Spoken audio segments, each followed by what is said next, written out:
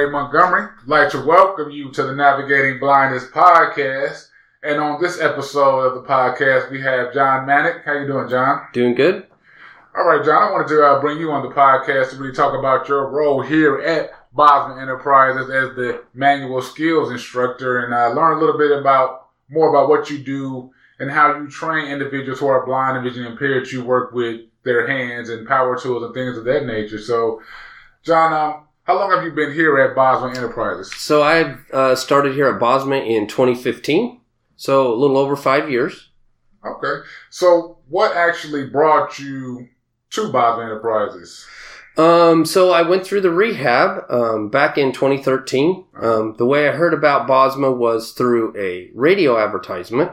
I went through the rehab and then graduated in December of 13. And then in 2015, Kurt Dykman, who's the manager of rehab, called me up to have me do some part-time work filling in the manual skills area. So that's how I got started in working with the manual skills area. Okay. So you are the manual skills instructor, correct? Yes. So tell me a little bit about your role at our Center for Visionary Solutions for the Blind as a manual skills instructor. So the primary purpose of manual skills is to refine the client's tactile skills. Most of our clients have had some vision at one time or another. Maybe it's just low vision now. So they're kind of used to doing things by sight, but we want them to get used to doing things by touch. I have one client describe it as mind-hand coordination instead of eye-hand coordination, mind-hand coordination, which I think is a good explanation of what we're trying to do in the manual skills area. Yeah, you're definitely using your mind and want to stay focused when you're working with tools. Exactly. Things like that. So what kind of projects do these clients work on while they're with you in manual skills? So some of the things we do in there are tailored towards home maintenance. Once again, that's not the primary purpose. The primary purpose is refining tactile skills, but they kind of get a secondary thing by learning some of the home maintenance things. We remove and install a doorknob. We disassemble a double handle faucet and a single handle faucet. We also work on a toilet, take all that apart, take the tank off, even take the bowl off. And then I have a mock-up of the water trap like that's under your sink. We take that all apart. So those are the basic home maintenance things we do. One other thing is we do a little bit of drywall repair. And then other projects we do is we weave a basket. We do a wood project and a little bit of leather stamping and tooling, and then some ceramics. I need to take this class, John. I can learn a lot right now. Got a lot of home repairs I need to do right now. Oh, yeah. Well, that's good. I know a lot of people who come in, they may not think they'll ever be able to, do those type of things or use tools like that. So how do you get them to come out of their comfort zone? So first off, we do some assessments, just to see how their tactile skills are. And then we have something called the Valper block where they use screwdrivers, flat tip, and a Phillips. And we talk about that, using your finger to find the slot, or if it's a Phillips, the cross on top, that kind of thing. So that kind of breaks them into using tools. Some clients have used tools before and continue. Other clients have never touched a screwdriver before. So the wide variety of clients we get. So we always start out with the same, no matter if they've used tools before or still using or never have. So we talk about the types of tools we got, screwdrivers and wrenches, and I got a pipe wrench and adjustable wrench and vice grips in there. And we look at all those tools, talk about what they're used for and how to use them. Now, we don't necessarily use all those tools I have, but it's just a lot of it is just to introduce them to it and get them to have an understanding of what they're used for, proper techniques of using tools, in a safe manner. So I always tell the clients, as long as it's a safe way to do it, it's good. It's fine for you to do it that way because we're all a little bit different. So, yeah. So I want to go back a little bit, John. I know you got a lot of experience, fixing airplanes and doing a lot of work with your hands. Could you tell me a little bit about what you did prior to losing your vision? Okay. Yes, I was an aircraft technician for United Airlines for 13 years. I worked on all their airplanes, did kind of everything. I enjoyed that. And then after that, I went to work for a automotive trim manufacturer, and I was a technician for them.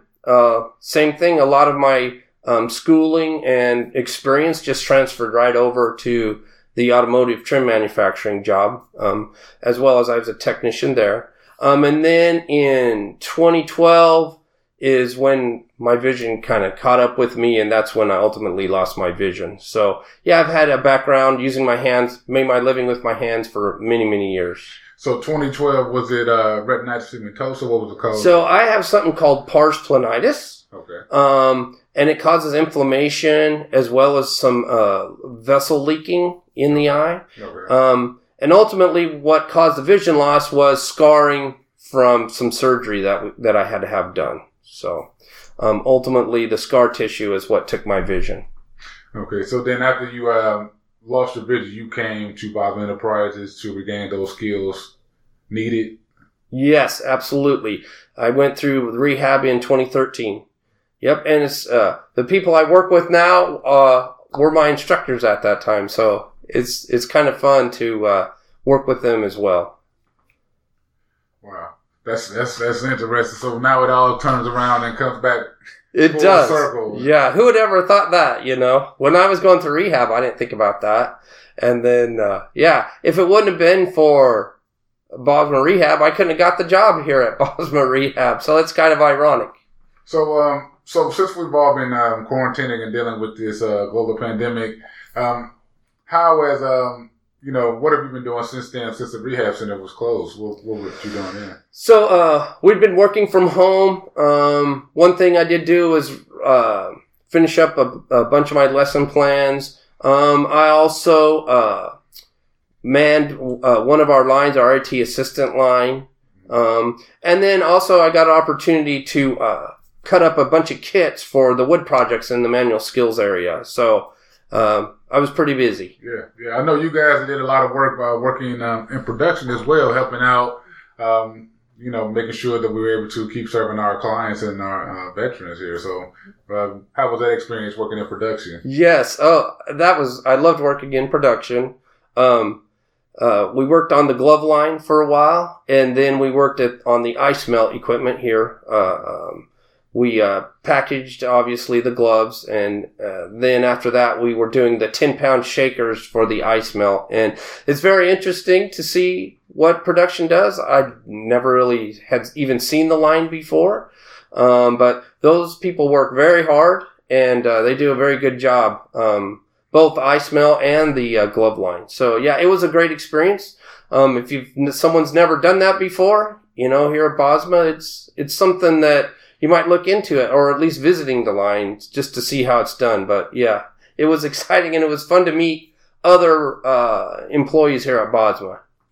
Yeah, definitely great experience, and definitely thankful for your help helping out over there during these times that we're all dealing with right now. So I want to touch back again with the manual skills, because I know one day I was talking with you. You talked about using a drill and power tools like that. Could you explain to me how you're able to teach an individual who no longer has their vision how to use these type of tools and do it safely, I would say? Sure. So with the drill, it's just a cordless, regular old Black & Decker drill. Mm-hmm. We go over the parts on it. Most clients have seen that type of drill, but haven't necessarily used it very much. So the safety protocols we do is we make sure we clamp all of our wood down, because most of it we use it on the wood projects, the drill. Yeah. So we make sure everything is clamped down to the table secure.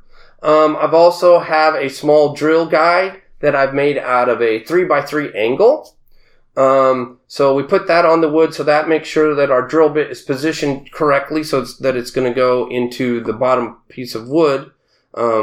Then with that, I go ahead and have the client set the drill and the guide. They feel the straightness of it.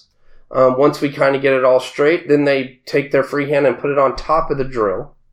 And then with that, then they go ahead and pull the trigger down, and we just go ahead and drill straight down through the guide and then back up. It's not much different than vision, except that getting your drill straight, you have to do that all by feel. The guide, I've seen that before I had lost vision, but when I started doing the wood projects here, I thought, oh, that's perfect. It will work for no vision or low vision drilling as well as someone with sight. So I had seen that, and I just incorporated that into use of the drill here. So how would you teach an individual who is blind or has low vision how to, use a hammer and do it safely? Because I know when I hammer at home, as a person who is blind, I do it softly. I'm not swinging like I used to swing. Right, sure, now. So sure. How would you teach them how to use that type of tool? So now a hammer, how we do non-visual hammering is we hold the nail with a pair of needle nose to get it started. Uh-huh. We usually hold the nail towards the end where the points are on the needle nose and probably midway down the shank of the nail. Hold that with the pliers, then you can do a double tap. A double tap allows you to find the nail, and your second tap is the one that's going to drive it in.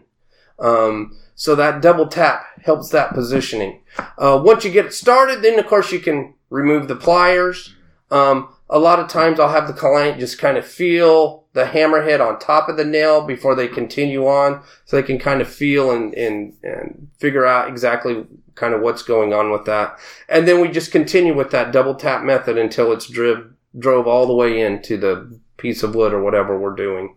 It does take some practice. So the clients, they like to do it, 5 or 6 times. Right.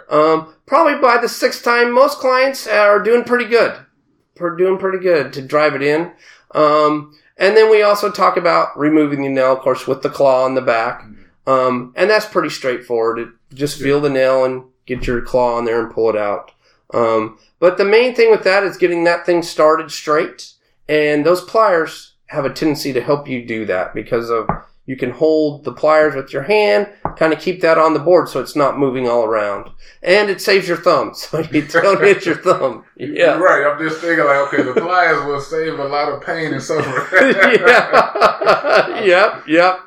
That's cool. I never thought about using pliers. So these are the type of things and techniques that you will teach individuals once they lose their sight, how they can still, do things around their home. Because as men, I know sometimes we find a lot of men who lose their sight, sometimes lose their confidence. Yeah, sure. So I know your class comes in handy and is mostly like a confidence booster as well. Yes, it is. I see a lot of confidence come out of my room, which translates to all over the rehab, Yes. One thing in manual skills is that we are able to get something accomplished, say in 1 or maybe 2 classes, where other things, like Braille, it takes a little bit of time doing that. Or computers, you're never done with. There's always something new coming. But with my area, you can get something accomplished, and it is a big confidence booster. Yep, that's for sure. That's great. And you say that you do 3 projects with the clients, right? Yes. A clay. Yeah, we do a clay project. Okay, clay. What is the clay project? We make a cup. Make a cup. We weave a basket. Okay. We do a wood project. And then we tool some leather. Oh, cool. Yeah, yep. That's great. And I'd really like to see, all the work that you're doing and the confidence that you are instilling in these clients right now, John. And I appreciate your time today. And I just really wanted to come over here and highlight how individuals who are blind and visually impaired can still, work with their hands, get out there in the yard, get out there in their garage, get those tools out. And if you want to fix something, drilling a nail or something like that. Yeah, sure. I mean, those things are still you're still able to do those type of things. So absolutely. That's really great to see us providing that service to individuals who are blind or visually impaired. And I'm coming back over to learn how to change a faucet. Okay, well, come on over. My toilet. So once again, I definitely want to thank you, John. And if you guys have any questions, I want to learn more about our Center for Visionary Solutions for the Blind, please visit us at www.bosman.org. Make sure you're subscribed on Apple Podcasts and following us on all social media channels. And I'll talk to you guys next week. Thank you.